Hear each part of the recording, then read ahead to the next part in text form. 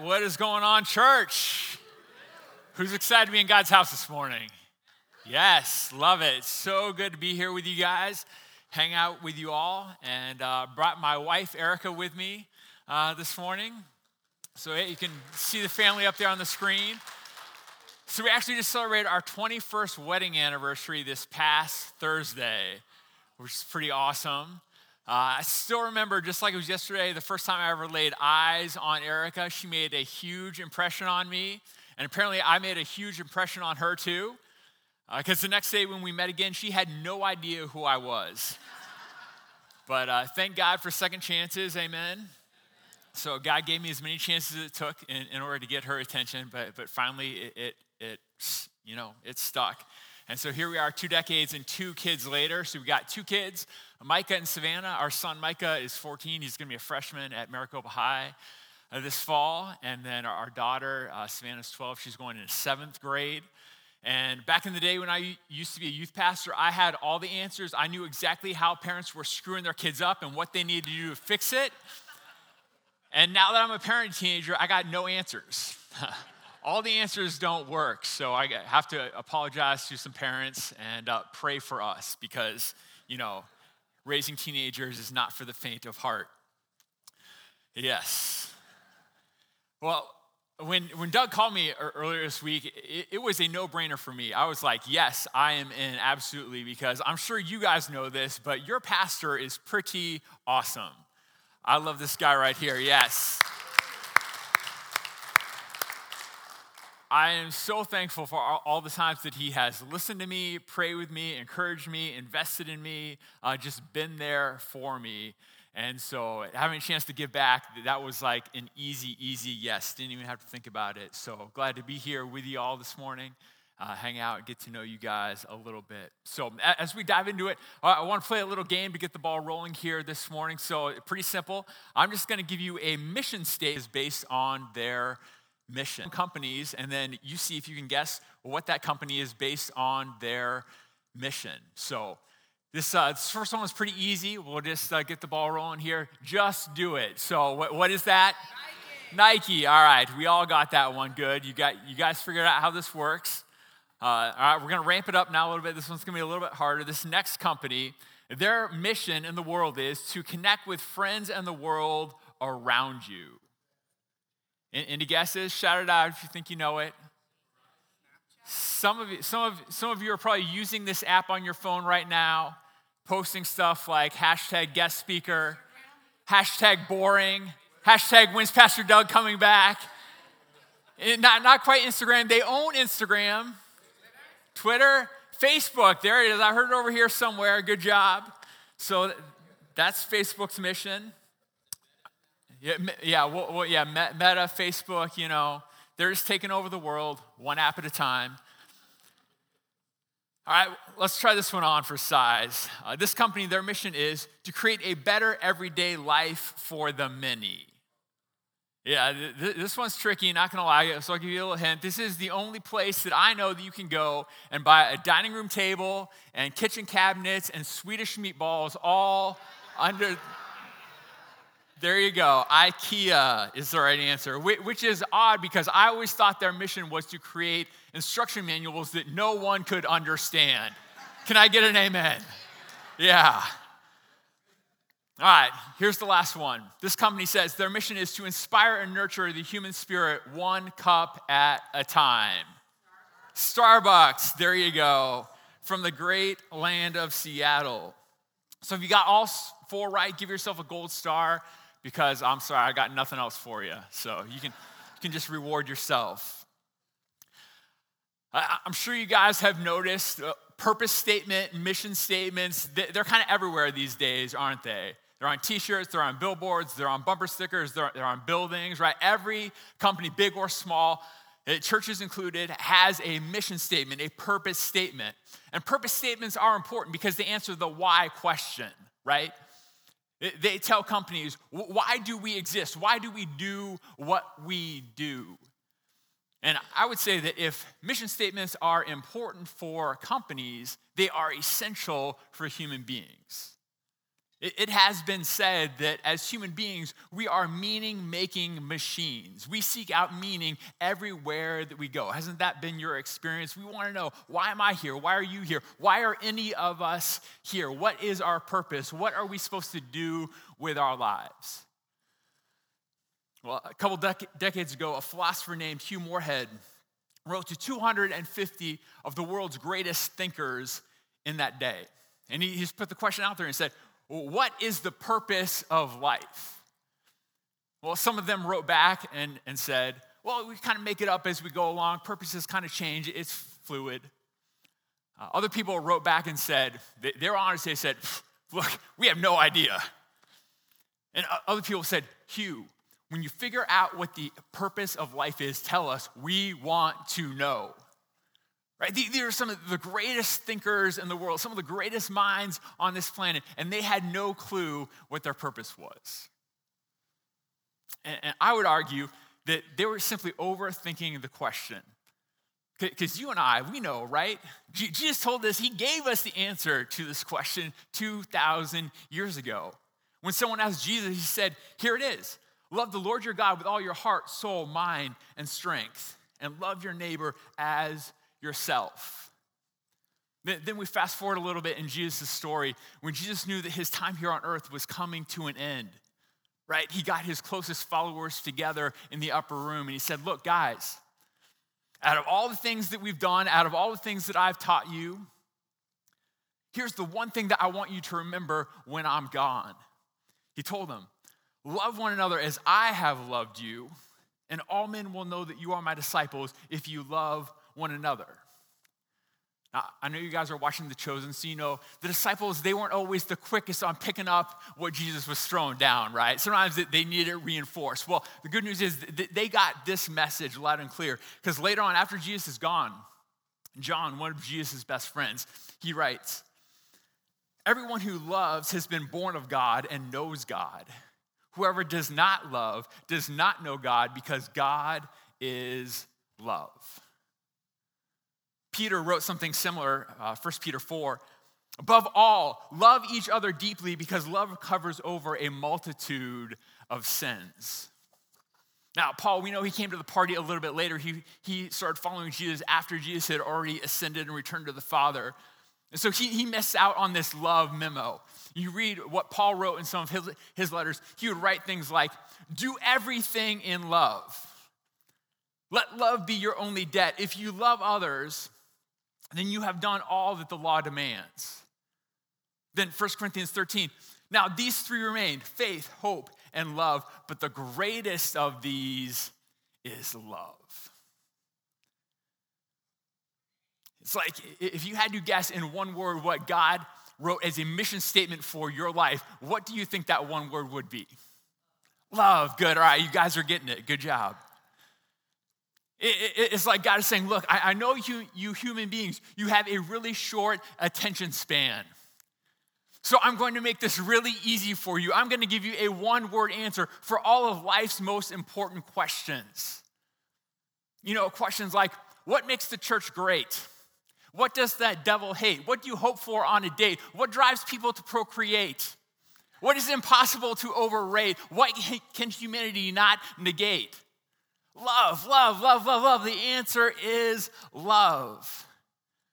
Right? That's your purpose. That's your purpose. That's your purpose. Your purpose. That's my purpose. The reason why God put his here on the planet, we fill up our days and our weeks and our time with all sorts of different activities, and you know, our schedules fill up. But at the end of the day, it is about love. You are here to love and to be loved. Now, I get it, love. It's a simple concept. You ask a 3-year-old what love is, they get it. They know it. It's intuitive.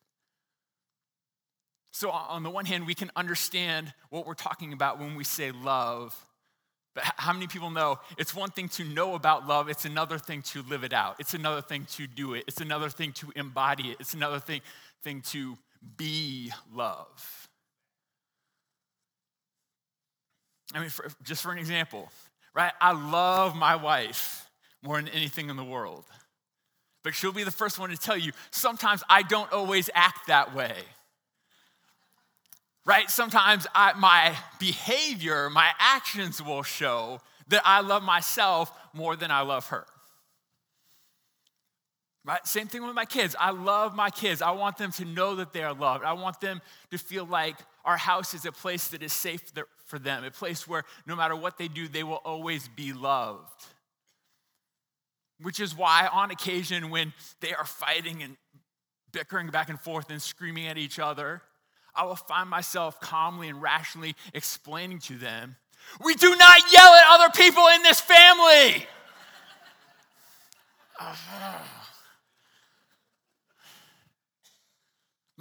Look, I want to be a person who loves my neighbor, right? That's what Jesus told us to do.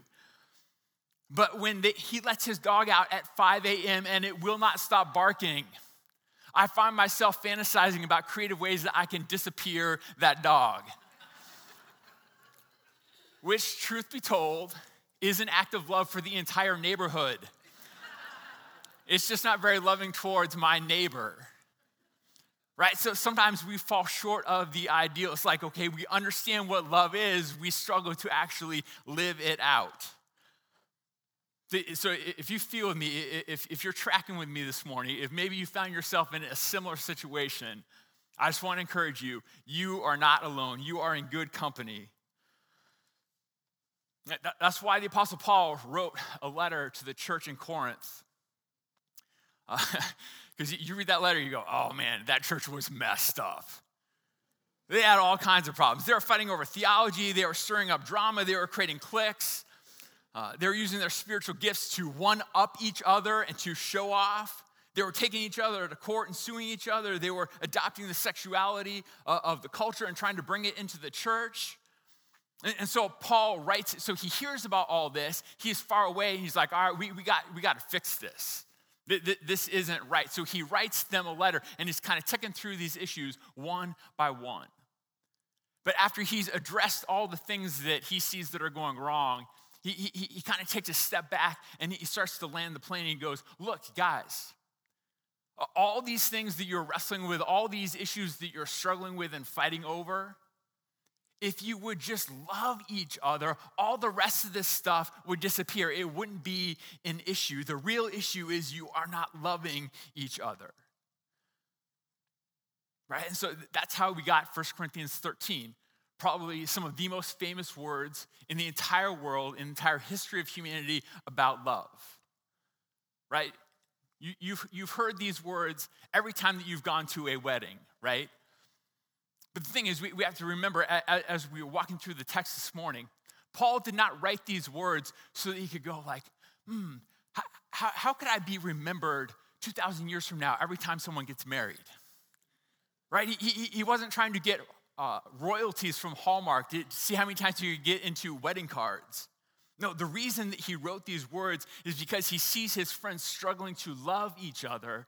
He's like, look, guys, this is how you do it. This is what real love looks like. This is how you become love to each other. So here we go. 1 Corinthians 13:1 says, if I speak in the tongue of men or of angels, but do not have love, I am only a resounding gong or a clanging cymbal. Let's pause right there. What is the purpose of a gong or a cymbal? To be noisy, right? Yes, to get your attention. If you go to the symphony, there's never like a gong solo. Right? Gongs are really bad at playing a melody. Their only purpose is to get you to be quiet. I wonder, do you know anyone like that? Do you know anyone that likes to use their words to get your attention, to make you be quiet so that they can hear themselves speak? Do you know someone who just wants to talk and talk and talk and talk so the attention is on them, so that they're always in the spotlight? I wonder, could that person be you? Now look, I don't know you. Doug didn't give me any inside information here this morning. I'm not looking at anyone this morning.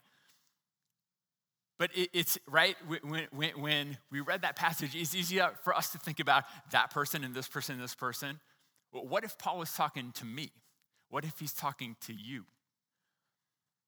Which makes me ask the question, why do I do that? Why do I need to feel noticed? Why do I need to feel like I'm always in the spotlight? I don't know about you, but for me, I wonder if maybe it's sometimes because I want to feel loved. Right? I want to use my words just like a gong or a cymbal to say, hey, notice me, pay attention to me, look at me, love me. Paul keeps going. He says, if I have the gift of prophecy and can fathom all mysteries and all knowledge, but do not have love, I'm nothing. Anyone know someone like that? Like they know everything. And even if they don't know it, they pretend like they know it. Right? Every time you say something that's just slightly off, they have to jump in and correct it. You know that person, their favorite way to start a sentence is, well, actually. Maybe that person is you. Why is that? What is it inside of you that makes you always have to set the other person straight? Maybe it's because you want to be seen. Maybe it's because you want respect. Maybe it's because you want other people to know that you have something to contribute, which is real, all just different ways of saying you want to be loved. If I have faith that can move mountains but do not have love, I am nothing. Anyone here know someone that can move mountains? Anyone?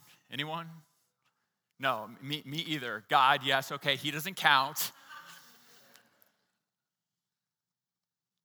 I don't know anyone that can move mountains, but I know plenty of people who on their social media make it look like they can move mountains, right? Anyone know people that use social media to make their life look like better than it actually is?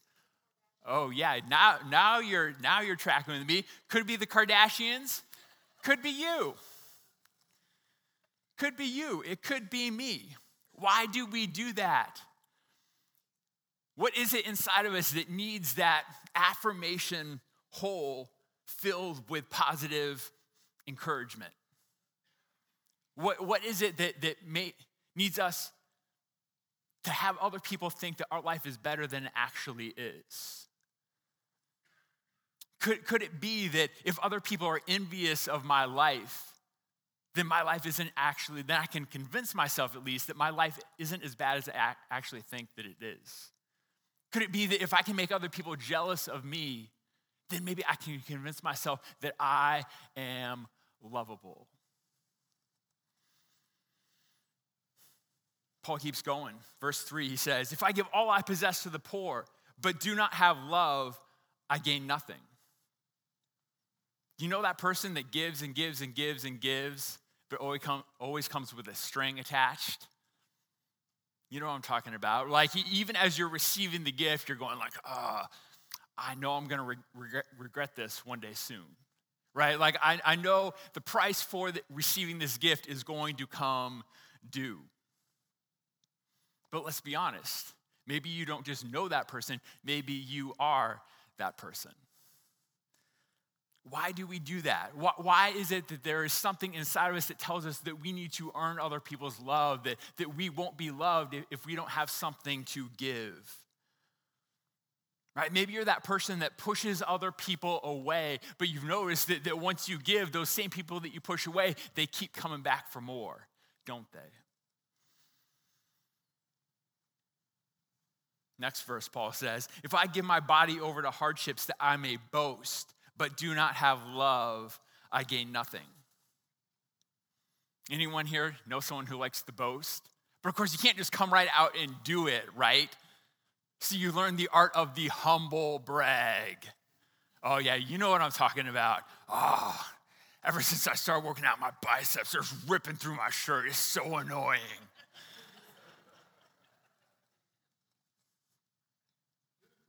Maybe, yeah. Maybe you don't just know that person. Maybe you are that person. Why do we do it? What drives us to make sure that everyone knows what we have achieved and what we have accomplished? Well, because if no one knows about it, did it even happen? If I don't get credit for what I did, how will I know where my value comes from? How do I know that I am loved? You know, the ironic thing about all these issues that Paul is so rudely bringing to the surface so that we have to deal with them is that the reason that we don't love other people well is because we really want them to love us first. Isn't that true? Hasn't that been your experience? The truth is, when we don't know that we are loved, we will try to siphon that love off of other people. Why? Because you are made for love. You are created for love. And if you don't feel worthy of love, if you've bought into some lie that you don't deserve love, you will do whatever you can to fulfill your purpose, to steal that love from other people. But even though the truth is we can all be love suckers at times, we can take love, we can steal love, there is hope for us. I don't know a better verse to explain it than this. So simple, so straight to the point. 1 John 4:19 says, we love because he first loved us. Amen? Maybe another way you could say that verse is that you have to receive love before you can give love. That just makes sense to me. You can't give something that you don't have. You can't give away something that you've never received. Right? You have to know that you're loved before you can truly love someone else. Otherwise, all your attempts at loving that person is really just a backdoor attempt to get them to love you. Which is why Paul makes this point over and over and over again here in 1 Corinthians 13, that from God's perspective, everything that we do, if it is not centered in love, it is worthless. Right? Paul says it again and again. If I don't live a life with love, I gain nothing. It's like, whoa, wait a minute, Paul, are you sure about that? Really? Nothing? Zip, zero, nada? And Paul goes, yeah, no, nothing. Why? Because it comes back to your purpose. You are designed to love. You are designed to receive love. You are designed to give love. You are designed to be a conduit of love. Right? And deep down inside, we all know true love starts not with taking, it starts with giving. Remember, maybe 7 or 8 years ago now, we took our kids to Legoland for the first time. And so our son, who you now saw is taller than I am, he was maybe 6 or 7 at the time. This was like at the peak of his Lego phase, right? Legos have now since been replaced with video games and Rocket League and all that kind of stuff. But he was obsessed with Lego. And so when we got to Legoland and checked into the hotel, he discovered the hugest pile of Legos that he had ever seen in his life. He was in heaven. He was like Scrooge McDuck diving into his money bin. The only problem with that was when it was time to actually go to the park, go to Legoland, he didn't want to go. He was, he's like, Dad, there's nothing better in the world than this. And I'm like, no, trust me, son. If you like this, you will love Legoland. There's something better on the other side of that door. Well, eventually we were able to coax Micah out of the Lego pit and go to Legoland. Right? Because the goal of going to Legoland isn't to play in the hotel lobby. The goal of going to Legoland is to go to Legoland. And I kind of get that same sense as I'm reading through 1 Corinthians. The Corinthian church, they were close, but they missed the mark. They were focused on the wrong goal. They thought the purpose of gathering together, of doing church, of being family, was to one-up each other. They thought the goal was to create cliques so that they weren't the one who got voted off the island. They thought the goal was to make the most money, to sort of sneak the sexual practices of their culture into the church so they could kind of have their cake and eat it too. Paul's going, no, guys, you are missing it. That is not the point. The point is love. No matter what you do, love should be at the center. Love should be at the core. Jesus says it this way in Mark chapter 8. He says, what use is it to you if you gain all the wealth and power of this world with everything it could offer you at the cost of your own soul? Just let that sink in for a minute. What if you gain everything that you have ever wanted, but it costs you your soul? Maybe another way I kind of think about that is like this. Each and every day, you are either becoming more and more like Jesus or a little bit less and less like Jesus. Right? Today, you're either becoming a more and more loving person or you're becoming just ever so slightly a less and less loving person. Right? And Jesus says it doesn't matter what you do. It could be the big things to the small things. It could be something as simple as making your kids dinner. It could be something as simple as how you merge into traffic on the 202. It could be what you post on social media. It could be how you interact with your neighbor. All the way on up to the biggest decisions you can make in your life, like where you're going to work, who you're going to marry, who you're going to date, where you're going to live, how you're going to invest your time, your talent, your treasures. Jesus says everything from the big to the small, it all matters. All of that stuff, it is shaping your soul. Jesus says you can do all that stuff from the big to the small in a way that brings you closer to God, in a way that invites you to become and forms you into a more loving person. Or you can do all of that stuff in a way that makes you more about yourself, more self-centered, less with a smaller capacity to love and care for other people. What good is it if you gain all the wealth and power, but it costs you your soul? Now, don't hear what Jesus is not saying in this passage. Jesus is not saying that wealth or power or bad, that the answer is just to ignore them or get rid of them. But he is saying that if you pursue those things in such a way that it makes you a less loving person with a diminished capacity to care about the people around you, then what good is it? What is it going to achieve in your life? Nothing. Now, maybe money and power aren't your thing. That's all right. You can substitute money and power for whatever your thing is. Right? What good is it if you get 1 million YouTube subscribers and 10 million views on a video, but it costs you your soul? Right? Maybe your thing is sports. What good is it if your kids get all the trophies, play all the sports, get all the scholarships, but in the process, you become the kind of person that just cares about results? Maybe your thing is just stuff. Maybe at the end of your life, you have the house, the car, the clothes, the vacations, like you got it all, baby.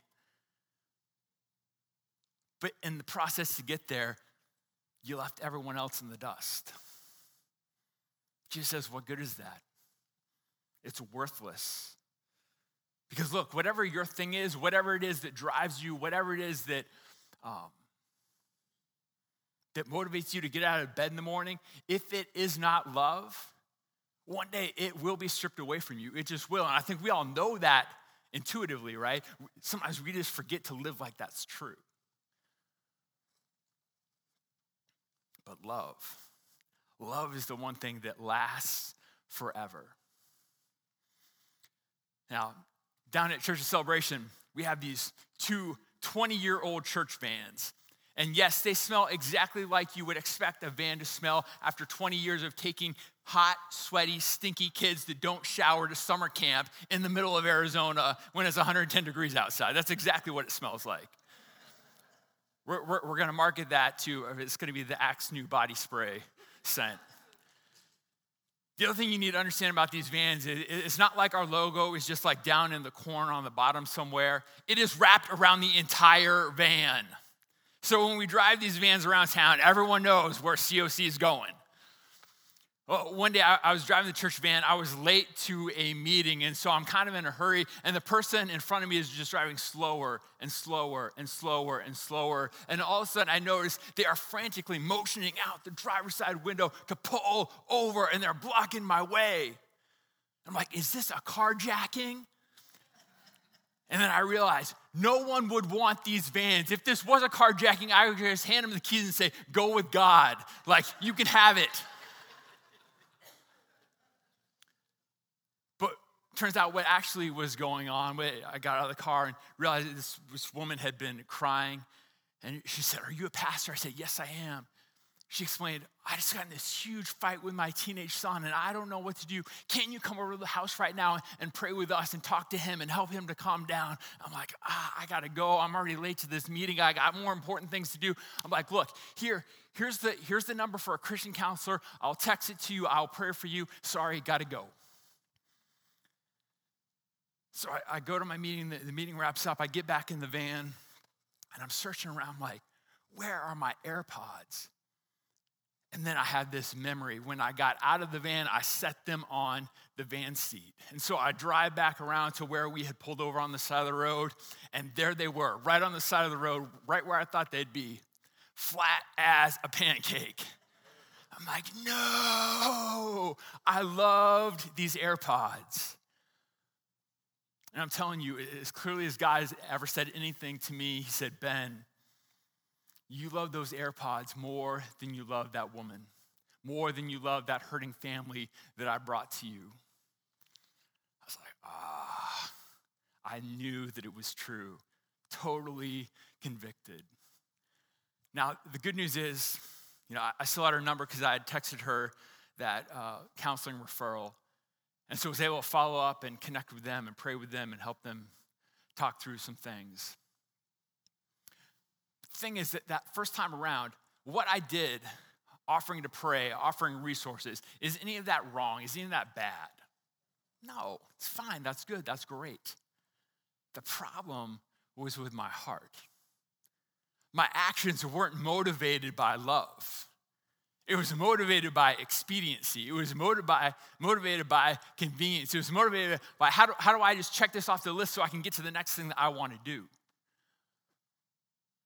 Right, God convicted me that I cared more about a thing than I cared about a person. I cared more about my plans and my schedule, my agenda, than what God had put on my schedule for that day. Our culture tells us that love is a feeling, right? Love is something you fall into or you fall out of. We hear things like, "Well, I can't love them. I just don't love them anymore. I don't feel it. I'm not feeling the love." We say things like, "Well, I love ice cream. I love Netflix. I love to eat ice cream while watching Netflix." We say things like, I love pizza. I love my wife." Side note, guys, if you love your wife the same way you love pizza, you're doing it wrong. Right? We use love in such a generic, watered-down kind of way. And the point of saying all that is to say that from our human perspective, our love can be shallow, it can be narrow, it can be thin, it can be self-serving.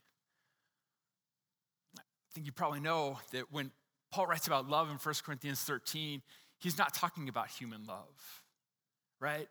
He uses the Greek word agape, which is a God-sized love. It is a love without strings. It is a love that has no expectation of return or compensation. It is a love that can love even when you don't like that person. It is a love that can love even when everyone else says that person is unlovable. It is a love that loves even when it's rejected. It's a love because it wants to, not because it has to. It's a love that actually has very little to do with emotion and has everything to do with wanting the best for the other person. It loves because God loves that person. It's a love that never gets tired. It's a love that never grows old. Now, this morning, as we've been talking about love and about living it out, not just talking about it, not just thinking about it, I know there's probably that person in the back of your mind that you're thinking about. You're just going, like, I cannot love that person. You don't understand, Ben. You have not been around this person. If you knew how they were, if you knew what they did, if you knew the way that they would take advantage of this kind of unconditional love that you were talking about, you would just know there is no way I can love him. There's no way I can love her. I want you to know you're right. You cannot love them. 1 John 4:10 says, "This is love, not that we love God, but that he loved us and sent his son as a sacrifice that deals with our sin." right? Now that's what true love looks like. Friends, trying to love other people, trying to love our brothers and sisters with our love is like trying to find your way through the dark just by candlelight. Loving people with God's love, when it starts to flow through us, that's like walking around in the sunlight, right? It will take you everywhere that you need to go. In other words, it's just like we've been saying all morning long, you need to receive love before you can give love. Now, if you haven't watched the movie A Beautiful Day in the Neighborhood, do yourself a favor, go home and watch it. So good. But basically, without giving you spoilers away, the movie is about a reporter named Lloyd Vogel. And he's assigned to do like an interview, like a feature piece on Fred Rogers. And let's just say Lloyd and Fred could not be more polar opposites in personality, right? We all know Mr. Rogers, he's warm, he's loving, he's kind. Lloyd is cold, he's cynical, he's bitter, he's closed off. And there's this scene so good where Fred and Lloyd are in a diner together. And Mr. Rogers says to him, Lloyd, let's just take a minute and think about the people that have loved us in our life. You can tell at first, Lloyd's like, I don't want any of that. But Fred goes, no, just give it a minute. Trust me, they will come to you. And it's so powerful. They sit there. No one says a word. And you can tell at first, Lloyd's thinking, this is dumb, this is stupid. Why am I doing this? But they just continue to sit there. They soak in the silence. And eventually you can just tell by the look on his face, like he's remembering all the times that people have loved him, that have cared about him. They've told him that he is worthy. They've told him that he is loved, not for what he does, but just for who he is. Right? And something changes in his heart that day by focusing on the way that other people loved him. It opened him up to love the people that he had been pushing away. Right? It's just like Paul has been telling us, you have to receive love before you can give love. So as we wrap things up here this morning, I want to challenge you at some point today to give that a try. To find a space where you can be still, where you can be quiet, and just think about the people over the course of your life who have loved you, who have been generous to you, who have been kind to you, who have been compassionate to you, even when you didn't deserve it, who reminded you of who God created you to be. In fact, I challenge you to go one step farther. If you're up for it, take some time today and just remember all the ways that God, your Heavenly Father, has loved you. If you need some help with that, read through Luke 15. Try to imagine yourself in the story that Jesus paints for us. Imagine what it was like when you were the lost coin. And Jesus describes how God the Father, he turned his entire house upside down and he didn't quit looking until he found you. Imagine what it was like when you were the lost sheep and Jesus was your good shepherd and he kept coming and kept coming and kept coming until he found you. It didn't matter how dangerous it was. It didn't matter what the cost was. He left the 99 and he came after you. Put yourself in the story, friends, when you were the lost son, when you were the lost daughter. And God the Father stood on the edge of his property every day, looking, waiting, hoping that you would turn back to him, that you would appear in the distance. And when you did, he lifted up his robes and he came running to you, something a man in the ancient Near East never would have done because it was shameful. But God says, I don't care who sees it because my son, my daughter, they're home. And he wrapped his arms around your neck and he said, I love you. I love you. And before you could even get your confession, your repentance out of your mouth, he's inviting the neighbors. He's throwing a party because he wants everyone to know, my son, my daughter, whom I love, they are home. They are back in the fold. They are a part of the family. It's like they never left. See, friends, that right there, that is the kind of love that will give you a purpose. That is the kind of love that you were made for. but you have to receive that love before you can give that love. So as we land the plane, I just want you to imagine with me two types of people. First person is an outrageous giver and receiver of love. They see the best in other people. They help the other people see the best in themselves. They're never in a hurry. They're generous with their time. You can tell they genuinely care about people. They know how to love. They know how to laugh. They know how to enjoy life. They're not bitter. They're not hard-hearted. They forgive freely. The other person, not so much. They struggle with love. Everything always comes back to them. Every conversation, every decision, it's all about them. The world revolves around them. Right? They're hard. They're jaded. Their coworkers feel used. Their friends feel abused. Their family feels like an afterthought. The truth is, friends, whether you realize it or not, whether you want to acknowledge it or not, whether you want to lean into it or not, you and I, we're becoming one of those two people each and every day. Every day that you wake up, every breath that you breathe, you're moving in one of those two directions. So the question I want to leave you with this morning is, which type of person are you becoming?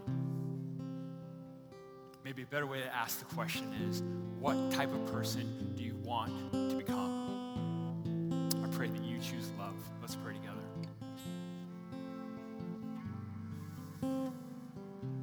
Heavenly Father, I thank you that you don't just tell us about love, you show us what real love looks like, because you are love. You're not just an idea about love. You're not a description of love. You are love itself. You are love embodied. And we see that no place more clearly than on the cross. We see that no place more vividly than in your Son, Jesus Christ. Would you help us to receive that love, to embrace that love, to become that love? Not because we've earned it, not because we've deserved it, not because we proved that we are worthy of it, but because you call us your son. You call us your daughter. Jesus, we confess that sometimes we buy into the lie that we are less than, that we are not worthy of. Sometimes we lose the plot. We get distracted by pursuing other things. God, if there are lies in our hearts this morning that we have embraced that tell us that we are not worthy of love, that we are not deserving of love, I pray that you would bring those to the surface, that you would expose them, that you would dissolve them so that we can live in the truth that we are loved by you. And there is no greater purpose, there is no greater mission on this planet, in this life, than to be loved by you and to live out that love, to be a vessel through which your love flows. We love you, God. We pray this in your name.